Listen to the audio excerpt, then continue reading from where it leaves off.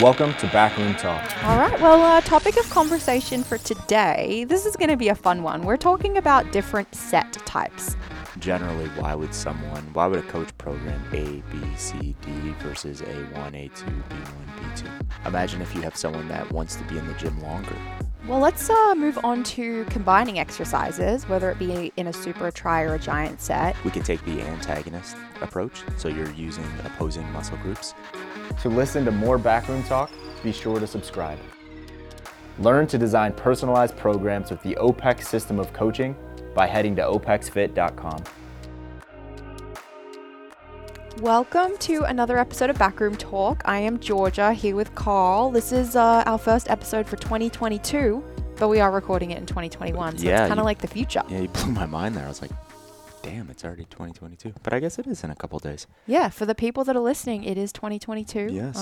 Doesn't really feel like the end of the year, but I guess it is. We're doing the New Year's thing. Yeah.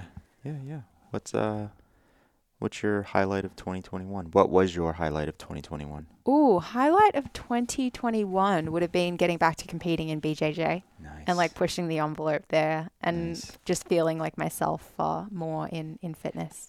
Awesome. What was yours? I should have answers to these questions before I ask them. I feel like I did this yesterday too. No real highlight. Yeah, nothing that comes to mind. I think it was just it was good to do all the things that we did this year. The past couple of years just feel like a melding of time. So it's really hard for me right now without actually intentionally sitting back and thinking about January to now. The past couple of years have just kind of melded together. I don't know if anyone else feels that way, but I don't feel like 2021 actually happened or is already over and we're already into 2022. So I don't think about that one. Professional highlights, though, we did launch 2 startups at OPEX. We launched LearnRx and then CoachRx, 2 brand new offerings. So those are kind of highlights. Those were big for the team here. Yeah, massive highlights. Yeah.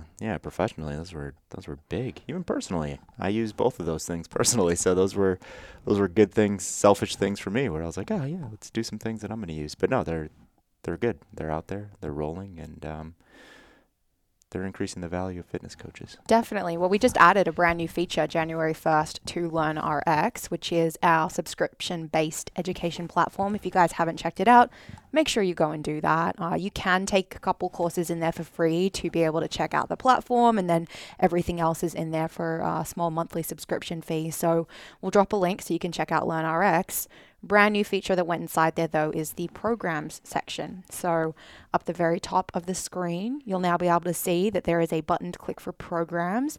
It takes you to a library. We'll have it broken out for now: OPEX, Gain, Pain and Sustain, so resistance, anaerobic and aerobic program examples.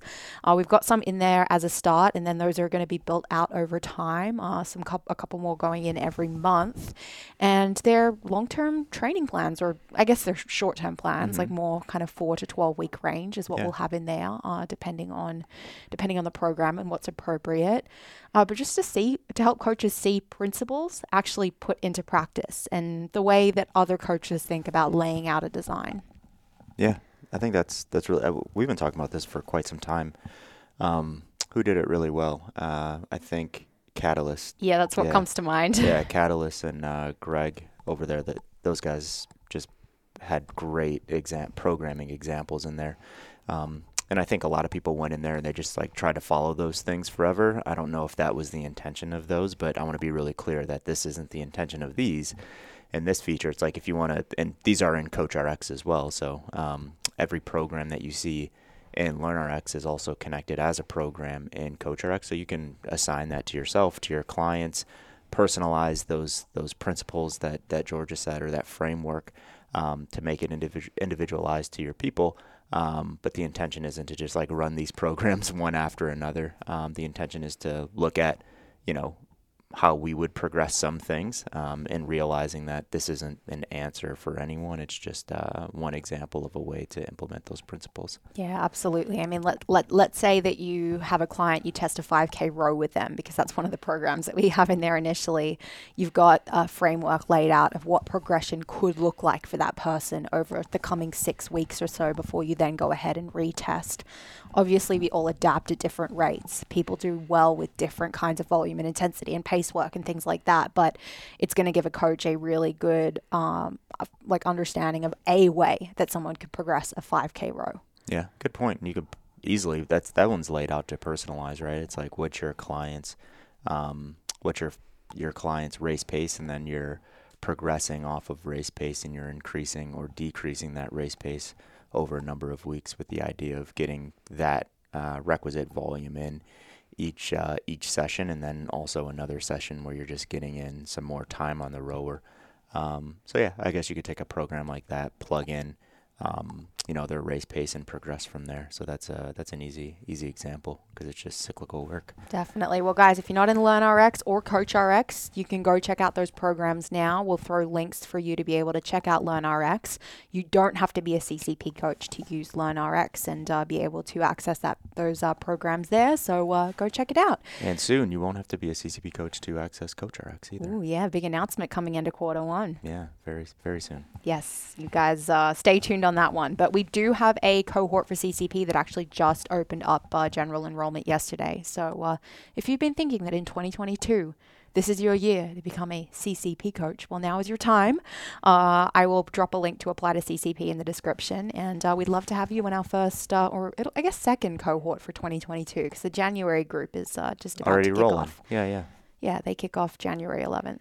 Yeah. Good luck to those guys. Yeah, good luck. All right. Well, topic of conversation for today. This is going to be a fun one. We're talking about different set types. So in resistance program design, typically, I guess most people would think about a straight set. So just like your A, B, C, D, or maybe even a superset, A1, A2, B1, B2, C1, C2, on and on. Some other ideas that we chat about in CCP are trisets, where you're like A1, A2, A3, B1, B2, B3, and then giant sets, which could be 4 exercises, 6 exercises, as many as you want. You could do the whole alphabet if you wanted to. I don't recommend that, but you could. Well, I guess it would be not the whole alphabet, but the whole numerical scheme, right? Because it's A1, 2, 3, 4, 5, 6, 7, 8, 9, 10. Oh, yeah. I didn't really think about that. So just till infinity. Yeah, you can just keep going. True. Yeah. Very, very, oof. We should challenge ourselves. Like, what is the longest giant set we can put together in training? Not with ourselves, though. With a client, without them being like, "What the fuck are you giving me?" You're crazy. I'm firing you. It's like A1 through A36. I'm up for the challenge, but I do not recommend that any of our listeners take it on themselves. We don't want to be messing up any people. How many times do you even go through that, though? That's the question. A1 through 36. Yeah. So I feel like you've got to go minimum of 3, like no fewer than 3 rounds through the A1 through, and then you got to figure out like how many numbers you can squeeze out of the A's.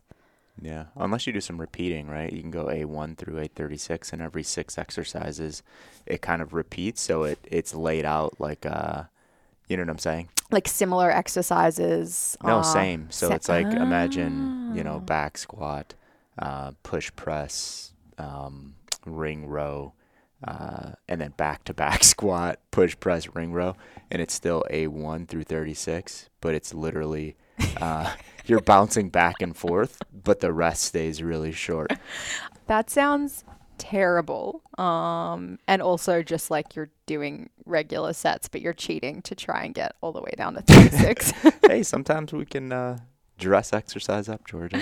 There we go. Make Gotta it look like new. something it's not. Yeah. That's it. The newest, hottest program in 2022, the A1 through A36. That might be a 2023 thing. Yeah, we'll put that off. Let's get back on track. Let's talk about sets. So we're talking about sets. We are going to chat through straight sets, supersets, trisets, and giant sets. When you may or may not use each one, some of the good reasons to and good reasons not to, and give some examples as well. So I think the logical place to start the conversation, Carl, is with our straight set. So your A's, B's, C's, like let's say the workout is a back squat 3 sets by 5 reps by 3 sets.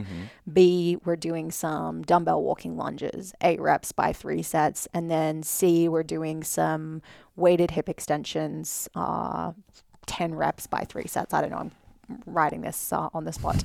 So that would be an example of a straight set where there is all of the sets completed before moving on to the next exercise. Yeah. Let's talk about why straight sets are cool. I think a lot of, we can just roll through kind of like the bullets that we had written down. But before we do that, it's just like, generally, why would a coach program A, B, C, D versus A1, A2, B1, B2? It's if the person, and these are just like examples, like thought experiments, right? Imagine if you have someone that wants to be in the gym longer, right? And you're like, I don't want to give this person, 6 different exercises because they're just learning movement, but they just really enjoy being in the gym, right? It's like, so we're not trying to create really efficient training sessions for that person. We can give them A, B, C, and D instead of the superset fashion if they want to be in the gym for 45 to 60 minutes, right? Whereas if we want A1, A2, B1, B2, that would probably be like 30, 40 minutes. So you can extend training sessions out for people that want to feel like they're doing more work and spending a little bit more time in the gym because they just enjoy it. I don't know why someone would want to do that, but I'm sure there's some avatars out there that would just like to spend more time in the gym. Another reason is someone's really focused on a particular goal, and they really need to put their time, energy, and effort into that one exercise or that one pattern. And you could see this as like a compound at the start of a training session. Right? If you're really focused on, let's just like take a polarized example here. If you're focused on the snatch, right? Do you want to do A1, A2 snatch and bench press? Probably not, right? I know that was like a polarized example. You probably would never really do that if you're actually trying to get stronger in the snatch. But just take that approach to the back squat or the deadlift, right? If you really want to get strong in the back squat, should you be doing back squats supersetted with a core exercise? No, because that's going to lower your potential to express at a maximal level on the back squat. So you would just do a straight set. You would just say, I'm back squatting, 3 reps times 8 sets at 85%. And it's like I'm resting as needed, and I'm not worried about like efficiency and all of that because I'm really focused on improving my back squat. So that's another reason. And another one is just like learning, right? Like you get a super novice person that's learning to do all patterns and they just don't have that motor control established, and you're doing a lot of time under tension in a particular pattern.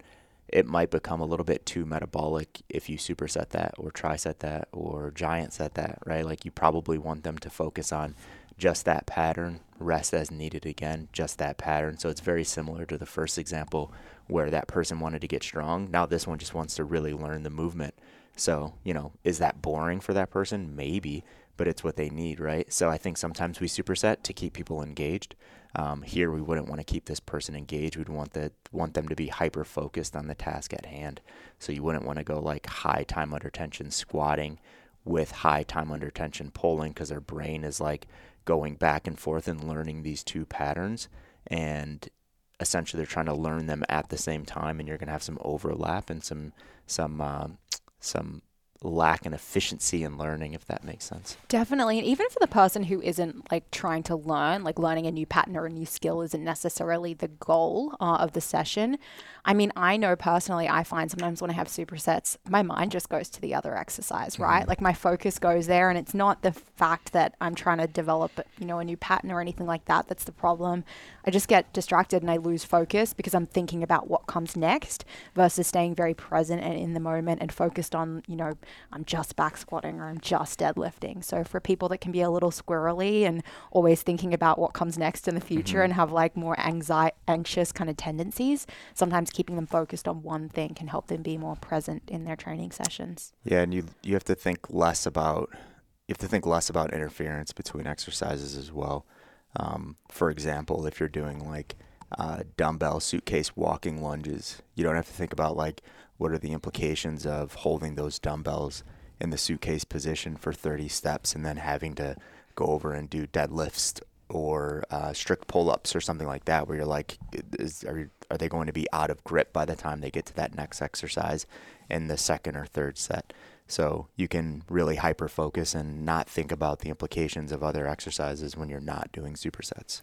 Another thing that comes to mind is unilateral exercises and just how time consuming some of those can be. And if you give someone a superset of rear foot elevated split squats on either side and then call it a single arm dumbbell floor press on either side, that superset could take, depending on number of sets that they're getting through, 20 or 30 minutes to complete, which can feel like it can make you feel really bogged down getting through that one section of the workout. So it's not to say that you can't superset 2 unilateral exercises. You absolutely can, but you could also think about just doing the rear foot elevated split squats and just doing the floor press, having rest between sides as needed, just to have the cadence of the workout move a little bit faster. Yeah, I was going to dig deeper into that, but I'll hold it to when we start talking about supersets. Ooh, okay. Anything else to say on straight sets? I feel like it's fairly straightforward. Ooh, pun intended. Yeah. Yeah, I think it's the last bullet we had, or the last couple. I think this is relating to the first point I made, but if the person doesn't have a lot of work to get done inside of that specific session, if you have someone that's training 2 times a week and you're trying to do a bunch of different patterns over those 2 days per week, I wouldn't recommend doing straight sets with that person because they probably have to get a decent amount of work done, quote unquote, per session. But for someone that doesn't need to get a bunch of work done, like the avatar that really needs to focus on improving their back squat, or the avatar that really needs to focus on improving 1 or 2 patterns specifically, straight sets would be a great opportunity to focus on those things. Also, someone that's okay with longer rest periods, because the rest periods have to be longer if we're running straight sets, and we're not trying to make this like a super metabolic bout. And if we were trying to make it a metabolic bout, we'd do super, tri, or quad sets or giant sets. Definitely. Before we move on from straight sets as well, I think it'd be beneficial just to link it to training age and then also phase of training a little bit as well, because, and this is not the only time you do a straight set. You could definitely do a straight set with a novice. We already talked about the learning patterns, but it's likely going to be more often that you're programming straight sets for an advanced client who has the ability to hyper-focus on building strength in the back squat or the deadlift and can really express that one activity compared to your novice or intermediate who may be doing more A1, A2 type work. Phases of training as well, accumulation versus intensification. When are we going to be doing more work versus less work? We're probably doing less work in intensification, so you may be more likely to program straight sets in that intensification period. Yeah, great point. I would just harp on the learning piece though. There are some clients that just don't do well with supersets when doing very, let's just call it mentally taxing exercises, like new ones or exercises that they're not comfortable with or whatever the case is. Yes, there's an argument, don't give them that, but I think we do want to challenge our clients sometimes. So yeah, if they don't fall into that camp, I agree completely. Let's look at what we're doing in terms of the type of cycle and look at what we're doing in terms of training age. All right. Well, let's move on to combining exercises, whether it be in a super, tri, or a giant set. And we'll talk about the nuances of each one individually. But I think before we do that, it's beneficial just to talk about principles that apply to all of them, because there are similar reasons that you would program a superset versus a tri-set versus a giant set compared to just going for a straight set option. And then inside of that, there are some little pieces that do differ from exercise to exercise. So I guess first point, all of these options are less time consuming than doing a giant set, or doing a straight set, I should say. It's the reverse of what we discussed.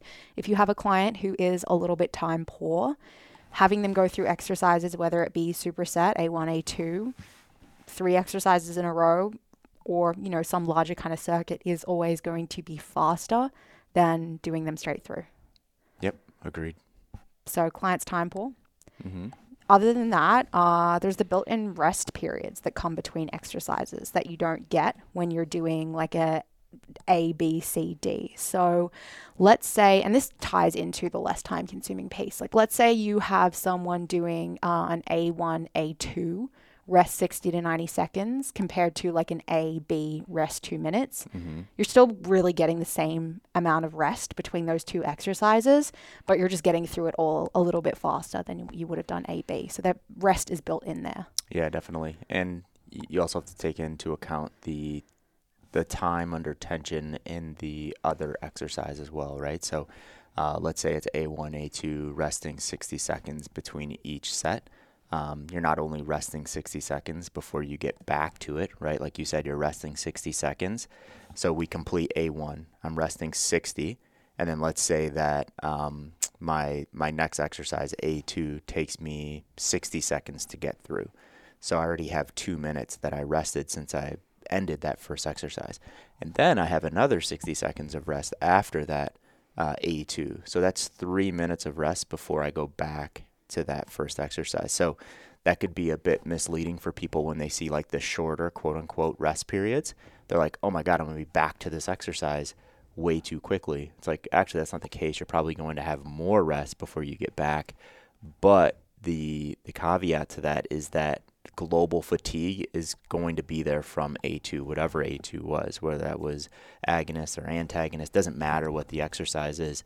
If you do a bunch of strict pull-ups and then you're going into a back squat, you're going to feel the fatigue from the strict pull-ups, even though you're not using like muscle groups, if that makes sense. Absolutely. Absolutely does. So let's talk, I guess, about different kinds of like configurations that could go inside of a super tri or a giant set. So like the different kinds of exercises you could put inside there and the reasons for them. What are the variations that you could see? And I know it's hard to kind of extrapolate it out across all of those. Yeah, we'll have a lot of similarities as we go through super, tri, and giant, but we could take the antagonist approach. So you're using opposing muscle groups. So just think about doing, biceps and triceps, or chest and back, or quads and hamstrings. And there's some research out there that when you use this method, it actually potentiates the other, right? So if I do quads, I'm potentiating the hamstrings. It's like, is that true for absolutely everyone? No, because of that global fatigue, right? If someone does a bunch of squats and then they have to do a bunch of RDLs, they're going to feel glutes in the squats and in the RDL. So there's going to be some compounding of fatigue that will occur. So you can take that approach, the antagonist, or you could take the agonist, which is the same muscle group. So here we're looking at, and the first one in the antagonist, we're looking at efficiency, right? We're like, we want to get that work done and we want to get it in a shorter amount of time. Maybe some potentiation occurs. We can rest a little less between exercises because they're opposing, or we can rest really long, right? Like what if this was an intensification phase and we wanted to go A1, A2, back squat, weighted pull up, and we were doing 3s across for 8 sets, right? Like advanced German volume training-esque, right? You could still rest a long time, be really efficient, and still get strong. So that's antagonist. Agonist is we're using the same muscle group, so we're trying to compound fatigue. So anytime that we talk about agonist as we go through the next couple variations, let's just think about the only real reason you would want to do that is if you want to compound fatigue. You wouldn't go A1, A2, back squat, hack squat with 4 minutes rest between to increase efficiency. That just doesn't make sense. Just do straight sets, right? Because you're going to end up resting the same amount of time. So it makes a lot of sense when we go agonist for all of these structures when rest is short, but we can still go antagonist with short rest and still have the potentiation, opposing muscle groups, and increase efficiency, and also try to really tax the metabolic system or increase metabolic fatigue. Yeah, the antagonist example that you gave there, I'll drop a study in the description. It's from Paz et al. Volume load and neuromuscular fatigue during an acute bout of agonist-antagonist paired set versus traditional set training. And what that study pulled out was that there are potential performance benefits from doing antagonist style supersets, whereby the trainees were able to get in greater volume across the session and had greater muscle fatigue compared to the people doing traditional like straight sets. Yep. Now, when is that beneficial? If someone is trying to gain mass or do hypertrophy style training, for sure we want them to get in greater volume, and having greater fatigue may be beneficial if they're able to recover from that. When is that not beneficial? If maximal strength is the goal, and just doing more but at like lower force is not actually pushing them towards those goals. So I'll drop that one in for anyone to give a read that they're interested in. Yeah, definitely. And, we have to take in consideration, what the hell do people enjoy doing, right? We're going to get better results. I don't give a shit what, 300 people over here on the other side of the world saw. For us personally, or for our clients, it's like whatever they enjoy and they're really connected to and they have a good time doing, and like you said, they're able to recover from, it's like, I would probably consider that, right? Because you could have some clients where you're like, hey, straight sets are the way to go for you based on your goals.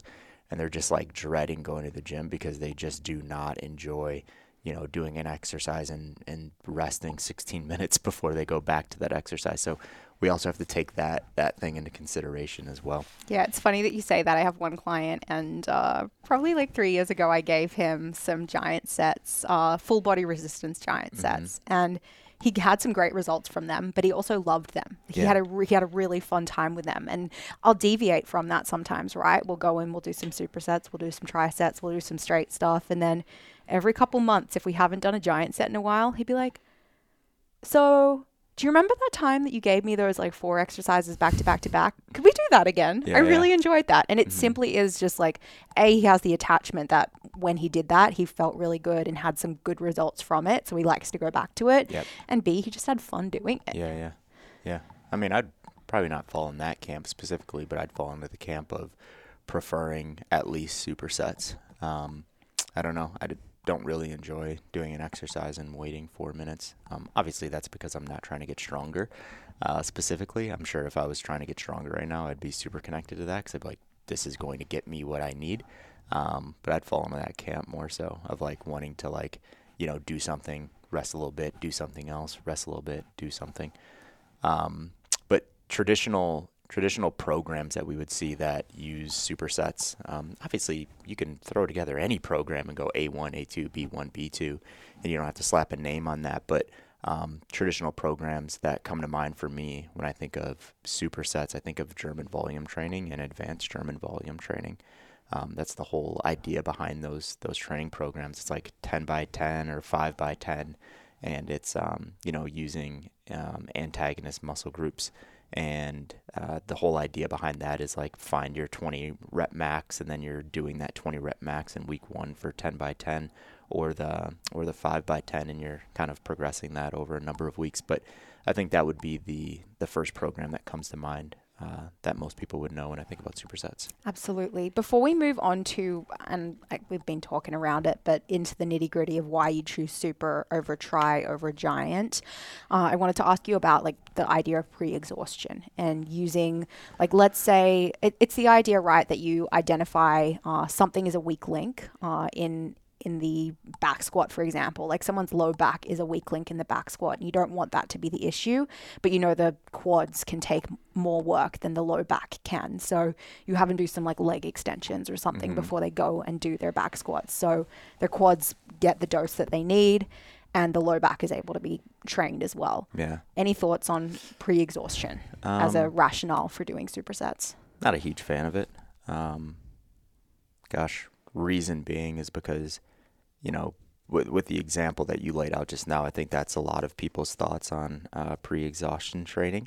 It's like, just fucking pick a different exercise instead of the back squat if you understand that the back is the limiter and you want to put more, volume into the quads, or just do, pick a different exercise and do additional back exercises. So it's not the limiter. So I feel like it's just like, I don't know. Let me use like James's term. I think it's like band-aiding a problem, right? And like sounding really cool. It's like, we're going to pre-exhaust this thing. It's like, how about you just train it? You know what I mean? So I'm not a huge fan. Yeah, it's not like a rabbit hole I've ever been down or something I've tried just because of exactly what you said. Like, Yeah. is there just not a better alternative that would get the dose that I want for the Yeah. muscles that I want? And can I just bring up that weak link in accessory work? Mhm. Yeah, I've tried it. In like the physique bodybuilding days, I tried that stuff, and I came to the same conclusion. I'm like, why am I quote unquote pre-exhausting? Like, it's not doing anything for me. Let me just get the volume and training that I would otherwise have gotten in this pre-exhaustion technique. I think it's just another buzzy thing that maybe some coaches put in because they want to explore, which is completely cool. But I don't think it's I know it's not superior than just like training the weak links inside of the training program. For sure. I think it makes training sound more complicated than it really is, right? Which is Yes. fine if you're getting the results that you want, but we talk a lot of the time with coaches who are overwhelmed by ideas like pre-exhaustion, and it makes them feel like program design is inaccessible. Yeah. So just reframing and realizing you don't have to use all these fancy techniques to get the most effective results. I agree. Did we miss anything of like general reasons why to combine exercises? I don't think so. I think if we did, we'll probably have some carryover from super and tri and giant. Sounds good. So let's spend a little bit of time on supersets specifically now. Trisets. Trisets. Any more on supersets? Or are we done? I think that's good. I mean, I just wanted to give an example of some programs that you might see. Yeah. And that was GVT and advanced GVT Yep. that came to mind.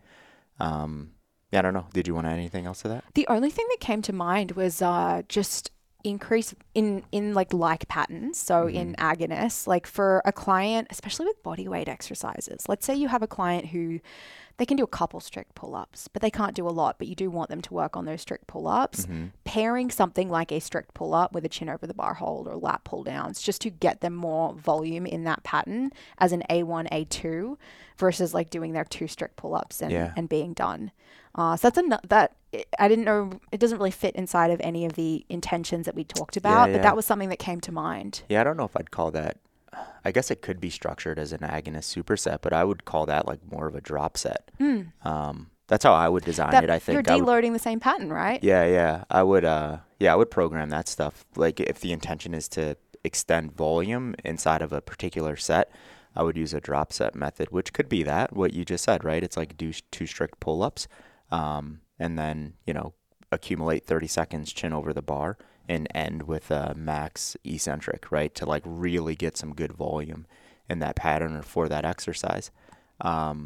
Or if you're working with someone that's a little more advanced, it's like, let's go some, 5 strict weighted pull-ups. And, let's say that you're in accumulation phase. You want to get some tonnage in there with the weighted pull-ups. It's like do 5, drop down, rest just long enough to take the belt off. And then I want you to go AMRAP -1 and body weight strict pull-ups. So I guess you could go A1, A2 on that, but I think my brain would go like, let's just keep that in a particular exercise and make it like drop set fashion. Yeah, got it. Cool. Thank you. Mm-hmm. That's all for supersets. Cool. Let's go to trisets. Yeah, trisets. So did you have some examples to lay out for this one? Yeah, some thoughts on trisets. Me and trisets go back. I've seen you do some trisets. I love trisets. Yeah, I prefer trisets over giant sets. But so same idea on antagonist versus agonist. Again, for trisets, if we're looking at doing agonist trisets or like muscle groups, I can't think of anything, unless I'm missing something. I can't think of any examples where I would use agonists without a little bit of rest between each. Like it goes back to why not just do straight sets, unless it's something specific to that client and it's a preference. They want to like go from this to this to this and then back to that. I don't think there's a lot of validity in that. Antagonist, yeah, it's another way to structure and create some efficiency. I actually use antagonist trisets with a number of clients, just to get 3 different patterns of movement in one set, one tri set over 3 sets or 4 sets or whatever the case is, to get done with that and then move on to the next, or just to get out of the gym. So some classic try sets that I've put together have been with more like general population people, have been like A1, A2, A3, and then done with resistance for the day, and do that 5 times a week. You get some really good stuff in there. And usually what I do in those is it's like, a more compound movement, and then like probably like a core pattern or something like that, A1, A2, A3, and then move on to, some aerobic work, or that's it for the day. So yeah, you could definitely roll out some antagonists there. The program that comes to mind with this one, and this is one that we're going to drop in LearnRx, is the 6-12-25 method. So essentially what this looks like is, this is agonist. So the idea here is that you're creating a lot of fatigue in a particular muscle group or a pattern. So essentially it would be 6 reps of an exercise. So let's give an example here. So let's go, what body part should we use here, Georgia? Quads. Okay. Let's go narrow stance back squat at 20x1, 6 reps times 3 sets, and we're resting 15 seconds. Okay. So the idea there on that 6 is we're recruiting higher threshold motor units. So this is tough, right? Like those are tough. That's a tough 6 reps. Then we're moving on to the 12s. So the idea on 12 and 25 is that we want to recruit lower threshold motor units, and we really want to exacerbate metabolic fatigue. Obviously, what we're doing in the 12s versus the 25s has to be different. So 6, we want to keep compound on the 6 because we want tough, high threshold. 12, it's like in the middle, right? Because we can't do some exercises really under fatigue for 25 reps. 12s, we can do just about anything. So we want this to be more high threshold than the 25. So if we're going narrow stance back squat for 6 reps here, for 12, let's do a machine hack squat, right? Something that you don't have to be like, you don't have to have like a ton of midline stability because you just fatigued yourself in the higher threshold narrow stance back squat. And then you're just kind of jumping in that hack squat machine, and you're doing 12 reps at, again, like a 20x1 tempo. You're jumping off that machine, and then you're resting another 15 seconds. And then you have to do something that you can perform under fatigue for 25 reps without stopping. So for a lot of people, this is very limiting, right? It's like, what do we do? For some people, it's going to be an air squat. For other people, it could be a goblet squat, right? For some, it could be a belt squat or a landmine belt squat or something in that variation. So we just do that 20x1, 25 reps, and then we're going to rest 3 to 4 minutes, and then we're going to do that for 3 to 4 sets. So that's the 6-12-25 method. Let's be clear, you're not giving this to a novice trainee, right? Yeah, first day in the gym, let's fucking go. You're going to be sore tomorrow. I know what I'm doing as a coach. You're going to be really sore, and you're not going to regret hiring me. No, yeah, definitely stick with advanced trainees for this. Awesome. Yep. Just to hit on the antagonist trisets a little bit, I found it to be really beneficial for clients that you're doing full body resistance with, where you're going one lower body activity and then you want to go push and pull upper. Mm-hmm. So let's say because we get this question fairly regularly, like, for full body resistance, do I have to do all the lower patterns like squat, bend, lunge, plus push and pull? No, you just have to do some combination of them. But oftentimes people can recover and push and pull, 3 times a week, maybe even more depending on the person and what they're doing. So employing an A1, A2, A3, where they might be doing compounds for all of them to get through a, back squat, bench press, and barbell row as a fairly time efficient way to get through all those patterns and then move on to a little core accessory or, like you said, some map work. Definitely. Yeah, I like that a lot. I found an interesting article that was, the title is Similarity and Adaptations to High Resistance Circuit, which is, in their case, an antagonist triset versus traditional strength training and resistance trained men.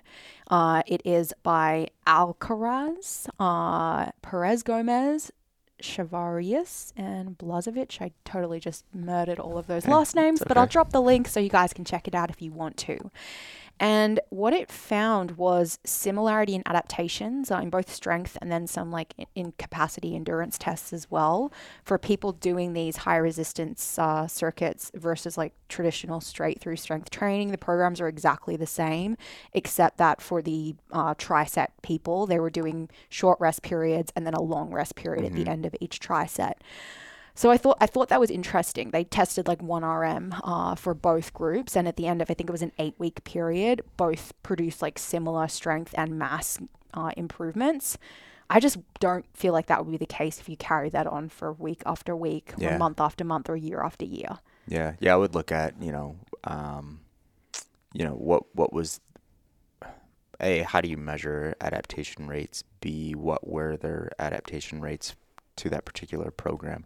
Because if they were just high for everyone, no matter what the heck they were doing, they're probably going to see some improvements at the end.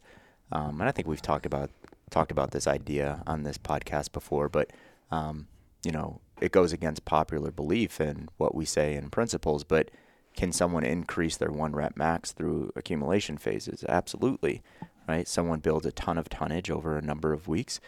They could have done, straight sets, back squats, percentage work versus accumulation, doing squatting 3 or 4 times a week and accumulating a lot of tonnage across those 8 weeks. And they could possibly see the same exact strength gains. But like you said, like what's best practice, right?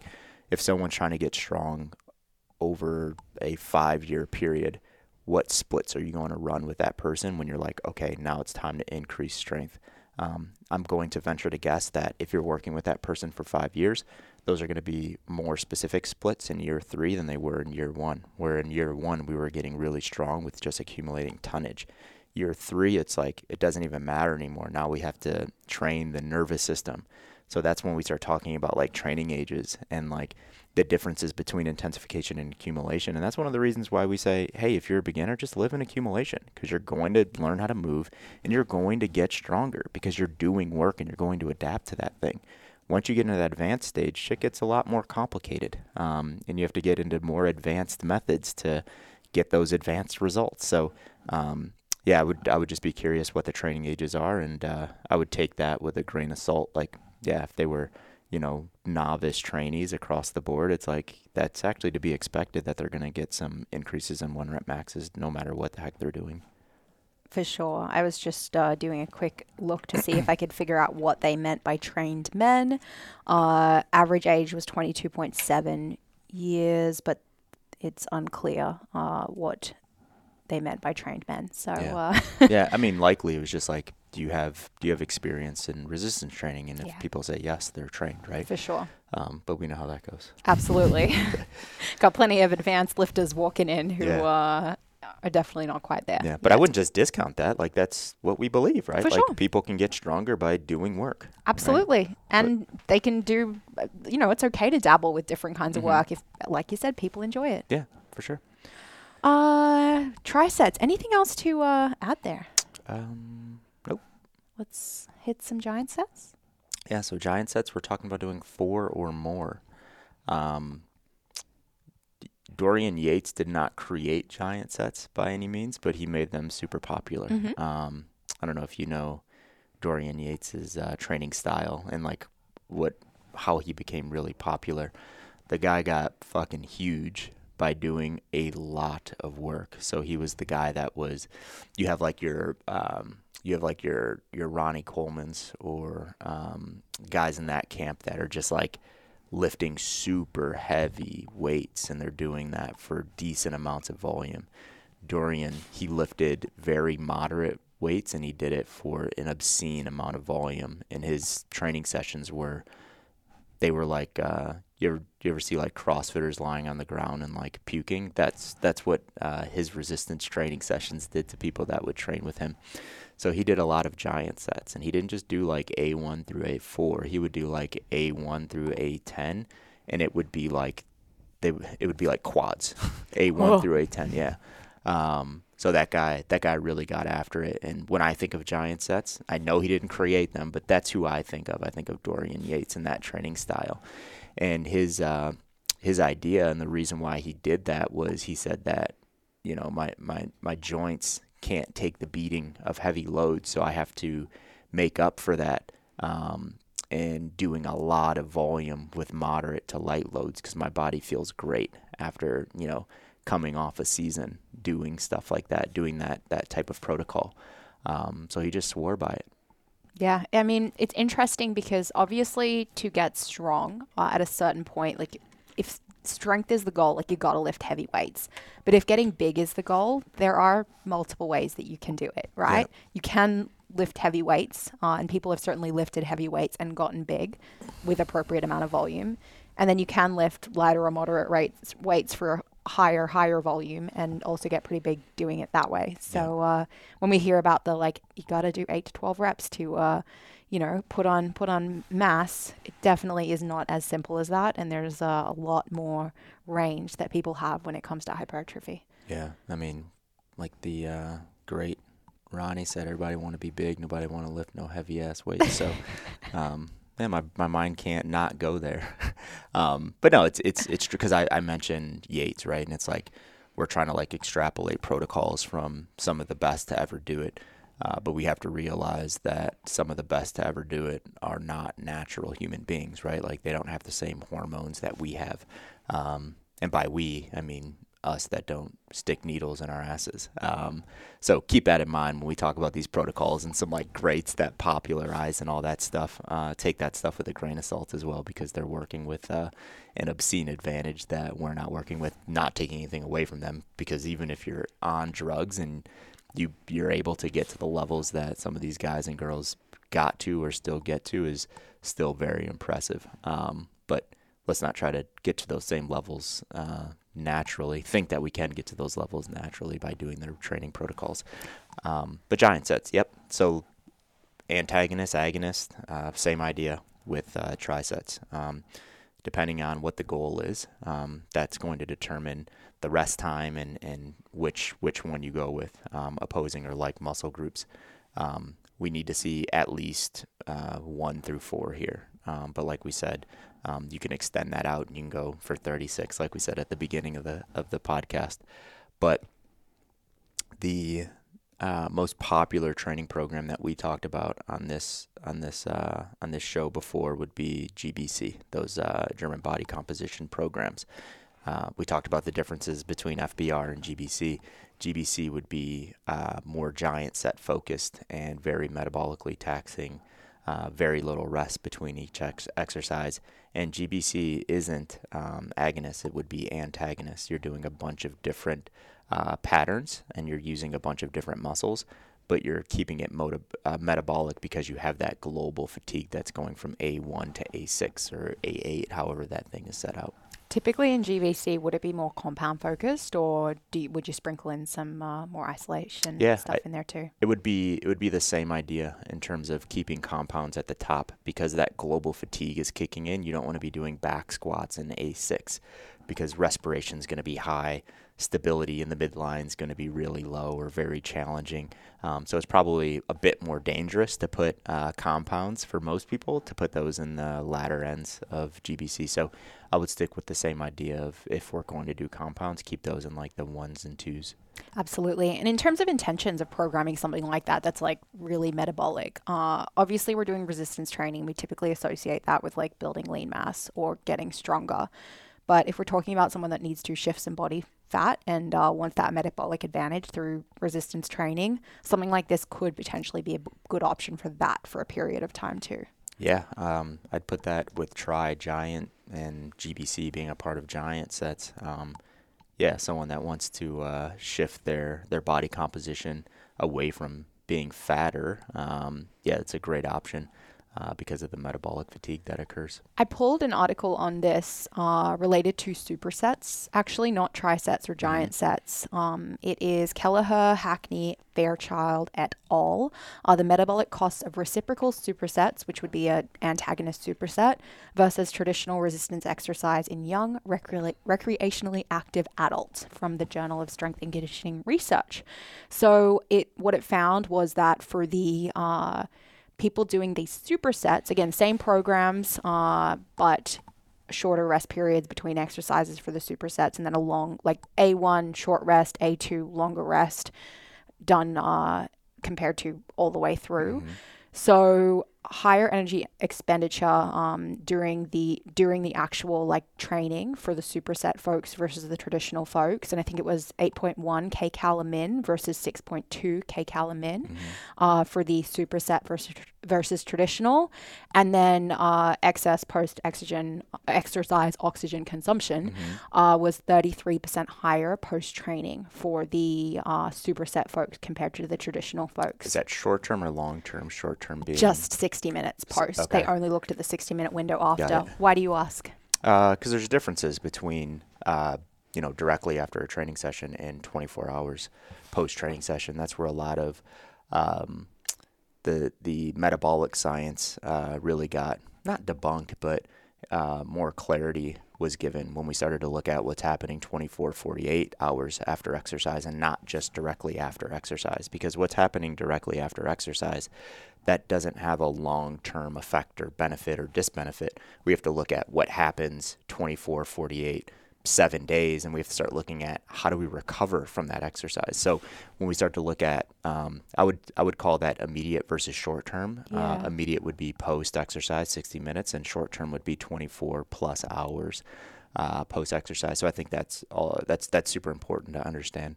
Yeah, that's great context to have. And yeah, I'm just confirming it was only 60 minutes post exercise that they measured there. I guess other piece to note would be that the supersets took 30 minutes compared to the traditional straight sets, which took 36 minutes. So there's the efficiency piece for you. Yeah, and like even like the kcals burned per minute. It's like, why is it 8 versus 6? It's more metabolically taxing. Heart rate is up. Where the rest periods are shorter. You're working more within any given minute. So that makes a lot of sense. It's like it's more metabolically taxing. But is it more metabolically taxing 48 hours after? And that's where I was talking about the metabolic stuff, like the HIIT versus the long and slow. And, the HIIT stuff was like, this is it. Like everyone needs to be doing this for fat loss because we're burning more kcals per minute. And it's like, well, pump your brakes. What does that look like 2 days after? And it was like, oh, well, we guess it kind of evens out, right? And that's the idea with resistance training versus aerobic training. It's like, which one is going to get you leaner quicker? So many variables, and what happens down the road from the work that we put in right now. But I think that's always fascinating. It really like is. The long-term benefits or effects on that stuff. Oh, I feel like we could make some cool infographics on some of that data. Yeah. I think people would like that. Yeah.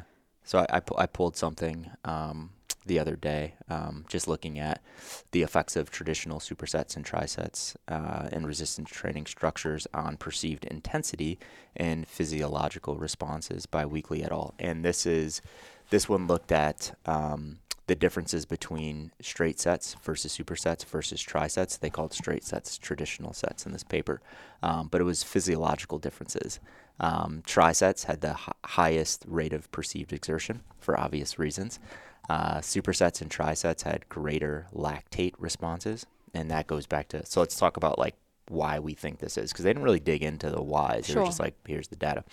Trisets highest RPE because you're doing a lot of work in a shorter period of time, and they did everything antagonist. So it was just like the global fatigue, and people just felt more fatigued after A1 through A3 versus A or A1, A2. Superset and triset, greater lactate response. It's because you're just working and you have less time to buffer that lactate. So the concentration of lactate was higher after supersets and trisets. Supersets and trisets also showed a greater creatine kinase increase at the 1 to 2 day mark. So essentially, we have to look at why is that, and then we have to look at the relationship between lactate production and creatine kinase production, and those things are connected, right? So anything that's happening metabolically has a downstream effect on other metabolic processes. So that's the fascinating part of like work and doing work really sticks out to me, where it's like we never just improve or increase or decrease one thing. There's always other things that come along with that. supersets and trisets had greatest increase in testosterone immediately post-exercise. Supersets increased at the 24 mark as well. So that says that there's no magic in trisets in terms of testosterone production. But there might be some magic in supersets. It's like, why is that?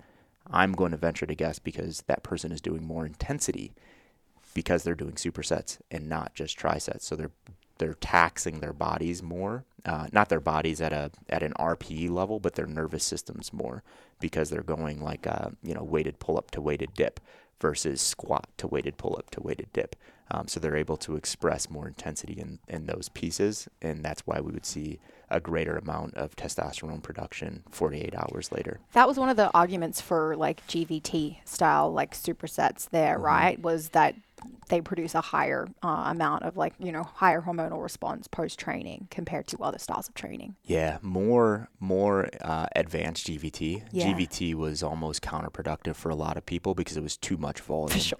Yeah, it was just too much. It was so taxing. So it was like that was so, let's just call that like mechanically fatiguing, that it wasn't able to be, let's just call it like nervous system fatiguing, right? Where it's like testosterone had to be produced, days later to keep up and recover. So more in the advanced GVT piece, and that's why that's like the original functional bodybuilding, Sure. advanced GVT, because it was functional, not because of the type of exercises, but it was functional bodybuilding or functional hypertrophy, because not only were you putting on muscle mass, you were also getting stronger. So the idea that you're getting stronger, that's where the functional came into play. So that's like the original functional bodybuilding. I'm getting stronger and bigger, not I'm doing like circus movements and getting fitter.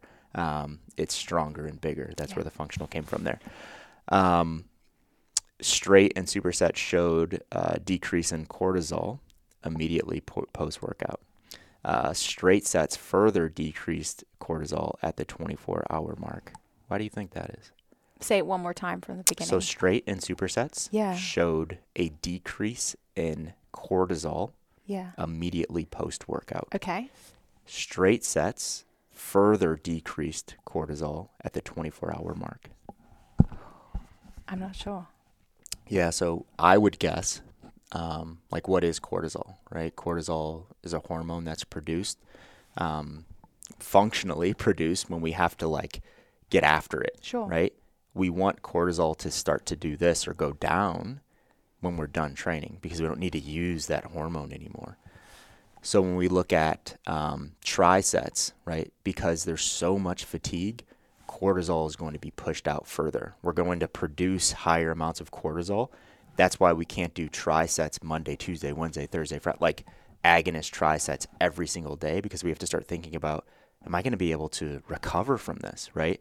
Straight sets showed the biggest decrease in cortisol immediately post and at the 24-hour mark. So straight sets, based on this study, are more sustainable or easier to recover from when looking at cortisol specifically. So supersets and straight sets, less cortisol immediately post, and straight sets at the 24-hour mark were substantially lower than supersets and trisets.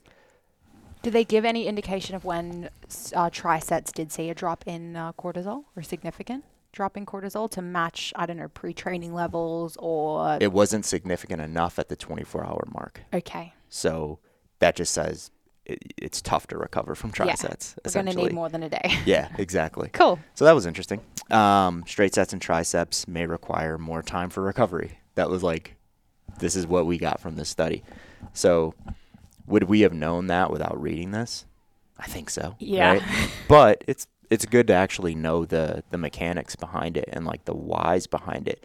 And for coaches to understand, we don't give agonist trisets or giant sets every day because people can't recover from them. So what do we give people? We give people stuff that they can recover from. But now you start to look at okay, how can I personalize these protocols for my clients? And that's what's really fascinating to me as well. It's looking at the amount of days that people train and how that can determine what they do, right? You're probably not doing straight sets with someone that trains twice a week. Like I mentioned earlier, right? It's But you can explore with some things if people have a lot of time to recover between training sessions. So yeah, just understanding those things and connecting that to how you personalize training programs is really interesting. Absolutely. Yeah, there's so many factors that can go into deciding like which one is the best option for your client. Am I going to go with straight sets, supersets, trisets, giant sets? It's not as simple as like, this one's going to get you this goal. There's so many different pieces that go into that. I forgot to mention too, I didn't connect anything to straight sets, like a program. Oh yeah. The program that came to mind with straight sets is just like the traditional like push-pull legs split. And, you know, the way that that's laid out, and we would say that that split is for an advanced individual based on what we teach, right? Like the specific split. Yeah, so on one day you're doing all push pattern, right? You're probably not going to go A1, A2 push pattern, B1, B2 push, right? Because it's just like you're not going to get everything from those pieces. And then again with the pull, it would be the same idea. It gets a little tricky with legs because now you can use a superset format because you can go quads and hamstrings or quads, hamstrings, and core or any variation of those things. But that's what came to mind, the push and the pull days and the push-pull legs where we would probably want to avoid supersets. Well, guys, hopefully you drew some helpful, practical advice from this when it comes to sitting down and actually writing out program design. Any last thoughts you want to leave coaches with on choosing the right set type?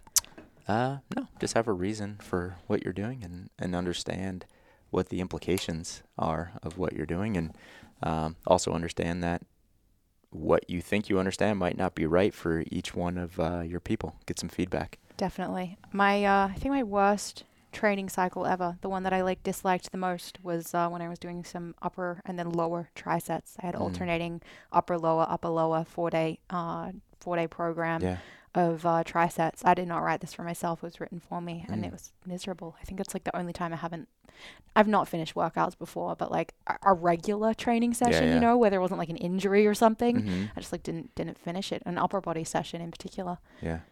Whew. What was it, like agonist A1, A2, A3 no, type deals? it was and I remember the exact session. It was a weighted pull-up. It was a decline bench press. And then I think it was I don't remember what the third exercise was. Maybe like a kettlebell shoulder press or something like that. And I get a huge amount of fatigue from pull-ups. Like just complete system destroyed fatigue from doing any pull-up variation, especially with intensity. And I was destroyed. Like that killed me. Yeah, which is not surprising because if I were to sit down and write a tricep program of any kind, and if it was, because this is like sex dependent as well, if it was for a female, I would be weary on upper body tri and giant sets. Especially for females, but even for males, it's very hard. It's hard as hell to recover from pushing. It's very, very hard. Even for me, I'll do any variation of a bench press and I go and do any other type of pushing and I'm just annihilated. So yeah, upper gets tricky.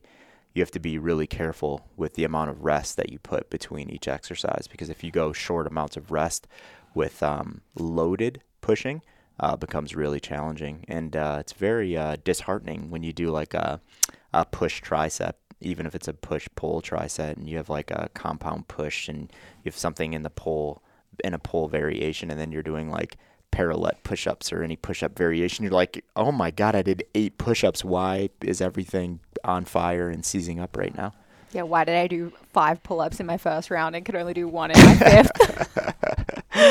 Oh, all right, guys. Well, reminder to make sure you check out CCP enrollment. If you want to be a CCP coach in 2022, we'd love to have you, as well as going ahead and check out LearnRx for that new program section. We'll be back with you next week. Thanks, guys. Bye, Appreciate guys. it.